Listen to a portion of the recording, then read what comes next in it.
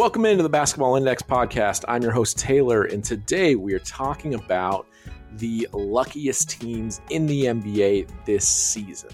So it's been a long time. There hasn't been a lot of podcasts coming out.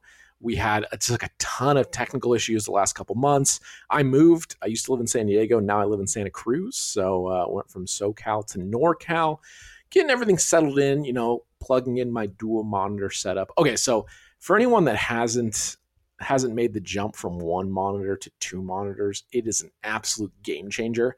And I have been traveling a lot, hadn't fully set up for a few weeks. And I was trying to work on one monitor. Man, it's hard to go back. It is. At one point, one of my jobs, I had three monitors, which I'm going to be honest, I don't really know if you need three monitors. Like, it gets to a certain point where, like, I didn't use the third one a ton, but the jump from one to two, I mean, that's like going from like the steam engine to gasoline. It's a real big difference in terms of productivity. Just the amount of times you spend like mousing from window to window or like tab to tab. If you're thinking about it, making the jump from one monitor to two monitor, you just got to do it. Absolutely take the dive, go for it. You will not regret it. But let's talk about the luckiest teams in the NBA. So we're about 20% of the way through the season. A fifth of the games are in the books. And I think this is a good time to start drawing some conclusions, right? You're not going to write it in stone, but it's kind of like looking at stats the first 2 weeks of the season. It's like, okay, well, this person's shooting 65% from three, probably not going to continue. But now we're at enough of a sample size to you can start drawing some conclusions, right? And I think when you start doing that, you need to start taking into account possible blind spots, because anytime you're trying to sound smart, the first thing I like to think is, but wait, hold on, what do I maybe not know here? Like before I start talking. So let's get into how this luck measurement works, right? Because if I just like go on and I'm like this, you hear it all the time, like, oh, this team's just getting so lucky. And people say that because on some level, we know when like it feels like everything is bouncing a team's way, right? 3-pointers are going in, everybody's running, playing with tempo. You get some like questionable calls, things of that nature. Sometimes it does feel like things are just on the side of one team, not the other. Sometimes it's your team, sometimes it's not. It often feels like it is not your team. But we got some smart guys here at Basketball Index, came up with a way to quantify if teams are being lucky. So classically, when you look to evaluate teams, the main things you're going to look at are offensive rating, defensive rating, and then net rating, which is the combination of your offensive and defensive rating, which is how many points you're producing per 100 possessions on offense and defense. You combine those, and then you get your net rating. So that's a pretty good way to evaluate teams. It's a good way to figure out, is this a top 10 offense? Is this a bottom 10 defense? You throw it together. Is the net rating, like, what's that looking like? So these are really useful tools that are sort of like the building blocks for people to make assessments at a team level. So what luck adjusted offensive, defensive, and net rating does is it takes a look at things you might not have a lot of control over. So specifically for defensive rating, because they've done quite a few studies on this, you can't really control how well the other team shoots from three. You have some level on your team if you build a roster with, good passers and good catch and shoot 3-point shooters, you're probably going to be better at it, right, than not so much. But when you're playing against the opponent, you just don't have a lot of kind of sway over like whether those threes go in or not. You see in the playoffs all the time where a team will get blown out and people will be like, well, that's just variance. It was just hot shooting. There's just really nothing you can do, because on some level, like, that is what's going on. Another thing is from the free throw line. Sometimes a team rolls into town and they are a good free throw shooting team and they just miss most of their free throws that night. And then, they lose by a couple points and then they leave town. You're like, guess we dodged a bullet there. And that's something that's just maybe a note in the post-game press conference or, the post-game wrap-up show of your local team. They might mention, this team, they missed 8 freebies tonight. That, that's a strange thing. But you count those things up over a season, and there are going to be times where things are just going your way or not so much going your way. And the luck adjusted offensive, defensive, and net rating take that stuff into account. It brings you in line with what a player is, from their career. So if you're a career 40% 3-point shooter, and then, you hit 60% of your threes in a game, the luck adjusted defensive ratings like, well, hold on a second. That's not normal. They're not always doing that. So the luck adjustments just sort of pull everything back towards like what their norm would usually be. So that's how the luck adjustments work. Again, controlling things like 3-point percentage, free throw percentage, things you don't have control of like as a defense. So that's, the main things it hones in on. I'm going to be using relative offensive. So hold on. We got a lot of words, a lot of letters here. So relative luck adjusted offensive rating. And then the same with relative luck adjusted defensive and net. What that means basically is if I just start giving you a ton of numbers, especially over like podcast form or a ton of letters, it can get kind of confusing and hard to follow. Like if I'm like, oh, this team has an offensive rating of 117, this team 119, this team's defense 109, it's really good, and this team's defense 121, they can't stop anybody. It gets difficult to compare things because, again, analytics at their heart is like you're just trying to compare apples to oranges a lot of the time of like, hey, what's going on here? What's the range? How, relatively close are these things together? Or just like what's more valuable, what's not? So when you use relative luck adjusted offensive rating, basically it finds all the stats I use are like this. I talk about them all the time. It finds what the league average offensive rating is. And so the relative luck adjusted offensive rating for like Minnesota this year is 0, where like they just have the league average luck adjusted offensive rating. So they're just normal there. So it's really easy to look at that because you're like, oh, 0, it's not good or bad. And then you look at like Oklahoma City and they're 3.3. So they're 3 points better or a little more than 3 points better than league average offensive rating. So that, that's really good. So just an idea of how big the range is. So right now, Indy's offense has been absurd. They've been nuts. We just saw it the other night in the in-season tournament game. And their luck-adjusted relative offensive rating is almost 9 points. So their offensive rating is almost 9 points better than league average per 100 possessions. That is insane. That is blow the doors off historically good.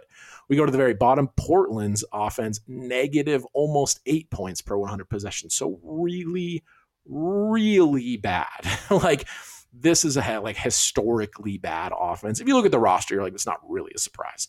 So what the relative means is it doesn't give you raw numbers. It just tells you how much better or worse you are than league average. So you see the range is about 8 points either way, but that's huge. Most of the teams are within like 2 or 3 points good or bad. And those numbers sound small, but you have to understand like over the course of a game, that like winning by 10 points, like you feel pretty good about that, right? So if you look at net rating, like right now, Boston is number 1 in luck adjusted net rating, relative luck adjusted net. It's so long, all these titles. But they're about 9 points better than the teams they've been playing, which is insanely good. It drops down right after that. Milwaukee has been about 5 points better.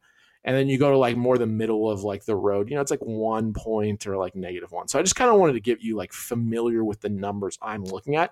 Again, these are way easier because if it says 117, offensive rating or whatever, it's like, okay, where is that in comparison to league average? And then where is that compared to the top guys? And then what does that compare to last year? Or like if I try to compare it to a different era, if I'm doing a legacy thing, it's like, well, were the offensive scoring environments different? Yada, yada, yada. That being said, I'm almost 10 minutes into this episode. Haven't really got to the heart of it. So sorry. What do they say? Like all YouTube videos, you skip to 1/3 into the video. You don't actually miss anything. So let's talk about who has been the luckiest. What we're going to look at is just luck adjusted relative net rating, because if I do offense and defense and net rating, we're going to be here all day. And I want these episodes to be like about as long as a TV show, like about 20 minutes. I feel like that's a good consumable number because these are dense and I do talk fast. But let's talk about who has been the luckiest team this year. Oklahoma City. They have been by far the luckiest team this year. However, I do want to talk about while like luck is not a bad thing. It doesn't mean you're a bad team because, yes, they have been the luckiest team in relative luck adjusted net rating. Yes. But they still, with the adjustment, they still have the fourth best net rating in the league. So it's not like they go from, hey, this is looking like a top 5 team pretender, and then they're going to crash and burn. It's like, no, they're still quite good.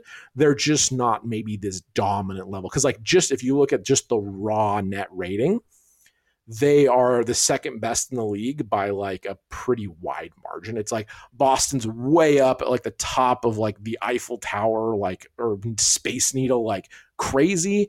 Oklahoma's pretty far up there. And then like there's a pretty significant drop off as you get back kind of the rest of the pack. So those numbers are probably going to come down. It's hard to dominate teams that much. And then we see like the luck adjusted numbers about half of that. So the raw net is about 8 points better than the teams they've been playing per 100 possessions, which is like a thorough beating, right? That you're just like consistently winning games by like 8+ points. Because I mean, there's more, sometimes games go longer, there's lots of possessions. That's crazy. So Oklahoma City's still really good, about 4 points better per 100 possessions, but just not that like super crazy number. So this is where the luck adjustment stuff can be good, where it's like, is this a dominant, like Boston is in a different situation as Oklahoma, where like everybody on that team is in their prime. That team has mostly been together for the most part. Obviously, they have some newcomers. Like there's camaraderie there. They've been successful for a number of years, deep playoff runs. It makes sense that Boston is humming right now. Oklahoma City, they were a team we talked about a ton in the offseason, a lot of hype, a lot of young players. SGA looks like a top 10 guy. Chet Holmgren through 20% of the season is looking like a potential all-NBA player himself, two-way impact, definitely going to be an all-star this year. And it makes sense that they're near the top of the league. They're just maybe not at that unbelievable Boston level. And I think that's understandable. And this is where the luck adjustment, the luck adjusted net rating, it can be helpful, where we can kind of temper expectations a little bit, but still be like, no, this team's been top 5, like in their performance net rating wise. You see it in their record. They're 13-6. Like they're a very good team. So just because you are lucky, main takeaway, because I mean, if I worked at ESPN, what I would do is I would look at this luck category. I have some intern dig it up for me. And then I would just look at like the top 3 or 4 luckiest teams. And then I would go on air and I would attack them over and over about how they've been so lucky because you can't control the 3-point shot. And then you start yelling and you start rambling. And once you get going, it's really not that hard to fill 15 minutes, a whole segment. It's not that difficult. Your face gets a little red. You start moving around a lot. It's not hard. It's a little hacky.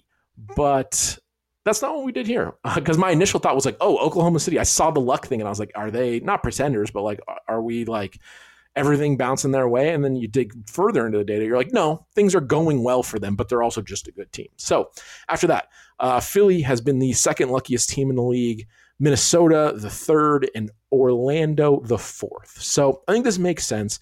Minnesota has been a surprise. Orlando has been a surprise. They have been some of the better teams in the league this year. So I'm going to pull up their records. Minnesota has the second best record. Orlando has the fourth best record. But again, these teams are still pretty good in luck adjusted net rating, right? Minnesota's still third. While they've been the luckiest, again, where it's like, this probably isn't a cream of the crop team, because early this season, they're 15-4. I don't think I'm breaking news here, right? I think if you were to sit down with me, we have a conversation, we go get lunch or something, or we're watching a game in a sports bar. We're talking about Minnesota and we're talking about Orlando. And I'm like, granted, Minnesota is probably 2 years ahead in terms of their trying to build for a championship than Orlando is. They probably sped that up a little bit with the Rudy Gobert trade, which is looking a lot better this year. I think this year, Rudy is what everyone thought they were going to be getting last year. So that's a conversation for a different time. But instead of that crazy net rating in the upper echelon of like super dominant teams like Boston, they're more down around like Minnesota and Oklahoma City are next to each other. Again, they look like good teams. Philly in this category, again, they look like good teams. The Knicks are there. Denver's kind of in the mix where you're like, okay, these are definitely some of the better teams in the league. But if I was going to draw a playoff bracket right now, it's going to start. I mean, let's just say the in-season tournament was the regular playoffs, right? I don't think everyone will be like, oh, Minnesota, they have this unbelievable winning percentage, almost, 789, really, really high number. They're just going to roll everyone in the playoffs. I think we're not yet convinced of that. We need probably a whole season of seeing it, and then we need their offense probably to be a little bit better. But the point in bringing up these luck adjustments is just sort of tempering expectations. But I think that's a rational thing to do. Like we move to Orlando. In terms of net rating, again, not bad. They're the 10th team in luck-adjusted net rating. They're playing well. They have a lot of young guys. Looks like, Paolo looks really good in year 2. Franz looks like a building block there. Suggs looks like a really, difference maker on defense. So they've definitely acquired a fair amount of talent. They've been doing their rebuild for a couple years. But I think, they're the most obvious team for regression. They're 14-6 right now. They're probably not that good. Their schedule is probably a little ahead of schedule in terms of their franchise kind of development in this rebuild. So I think that's a rational take. And if you told people that, you'd be like, yeah, of any of the top teams, like who's most likely to probably go down a few pegs or fade as the season goes on? They got a lot of young guys that, maybe haven't been in these situations before. It's a long season, yada, yada, yada. So I think those are like really rational takes that are perfectly fine conversations to be had. And I think if someone said that to me, I'd be like, yeah, and I get what you're saying. I smell what you're stepping in. And this luck adjusted net rating just points to that. It points to like a very rational case of like, hey, I know this team started out hot, but like some regression is probably coming. Like these are the most likely regression candidates. Doesn't mean they're not good or they're not whatever level they're at, but these luck adjusted numbers, instead of us sitting in a TV and being like, nah, this is just luck. It's like, okay, well, you got to assign some of it to luck and you got to assign some of it to like what they are producing. And I like luck-adjusted net rating because it kind of helps you meet in the middle there. So we've talked about some of the luckiest teams. Oh, this is an interesting one. So we've been talking about teams at the top, right? Oh, sorry, Portland. But Portland is the 5th luckiest team. And so their net rating is negative 6.6. So they're getting beat by about 6.5 points per 100 possessions. Really rough stuff. Like that is the opposite of how much like Philly and Minnesota is beating teams by in just raw net rating. So as good as those teams have been this year, that's how bad Portland's been. They're 3-13. They've only won a handful of games. And the luck adjusted net rating is like, no, they're actually 2 points worse than this. They're really more of like a negative 8.5 point team. So they've actually been pretty lucky in terms of like what's been going on. So I thought that was a really funny nugget. I was confused by it at first when I was looking at it because I was like, wait, Portland hasn't been lucky. They're really a really, really bad team that's only won 3 games. And the math is like, maybe they should have won 0 games, which is very harsh of the math to say. But let's look at teams that have been maybe not so lucky, right? Memphis at the 29th spot. Memphis things have not gone well for them. Obviously, losing John Morant, he's been suspended. Steven Adams gets hurt in the preseason, right? He hasn't played at all. They have injuries from last year. They lost players in the offseason. So this team things are really going very poorly. But on top of that, they're not as bad as the numbers say. Like the raw net rating is really bad and their defense is actually good. Like their defense is above average still. It's not bad. Their offense has been horrendously terrible. They have like no ball handlers outside of Marcus Smart. So that's going to be difficult to get your offense going. Like Desmond Bane is doing his best, right? But he's not really like a primary ball handler, run everything through him, right? He's like an off-screen shooter who for stretches can do some things, can self-create, right? And you're seeing that like him and Jaren Jackson Jr.'s usage is like way up. And again, those players are good players, but that's not really their bag. So Memphis is going to bounce back because again, they're probably not going to be this unlucky the whole year, and then they're going to get Ja back. And I think they're going to be a team that starts rolling in the middle of the season where I don't really know how good they get in the kind of the end game, but they're not this bad. They're 5-14. They're not this bad. Another unlucky team Miami, they are down there. They've been, fairly unlucky for being a team that's a slight positive on both the offensive and defensive end. Again, they lost a lot of role players to free agency last year. They bring in the rookie Jaime. He's looking quite good. And they're just sort of figuring things out. So there's a little bit of, hey, what do we have in this rotation? How are we going to piece this together? And then also things aren't exactly bouncing their way. So they're not bad. They're 11-9, right? But look for them to rise a little bit. The Lakers also, I don't know if I've recorded, my recording got corrupted halfway through this episode. So if I said this already, I apologize. I don't remember what was on this recording or last recording, but it's a point I wanted to make. The Lakers this year, everybody talked about their depth. A lot of their role players have been banged up, have missed some time. And just things haven't quite been clicking. Austin Reeves started ice cold. He's been better of late. Again, Lakers are 12-9, not a disaster by any means, but has been in the bottom 10 in terms of being unlucky. Just things have not been going their way. But again, they have a pretty good defense, not elite, but pretty good. And then the offense has been below average. I think as Austin Reeves continues to play better, and Rui's missed some time. There's some scoring punch there. This offense can get to above league average. Anything else? Oh, Sacramento. That was another team I wanted to hit on. They've been pretty darn unlucky. I think they've been the 5th least lucky team in the league. So their net rating is just neutral, but we know they're a better team than that. Their offense has been a plus. Again, not like it was last year, but it's been above average, and their defense has been about league average.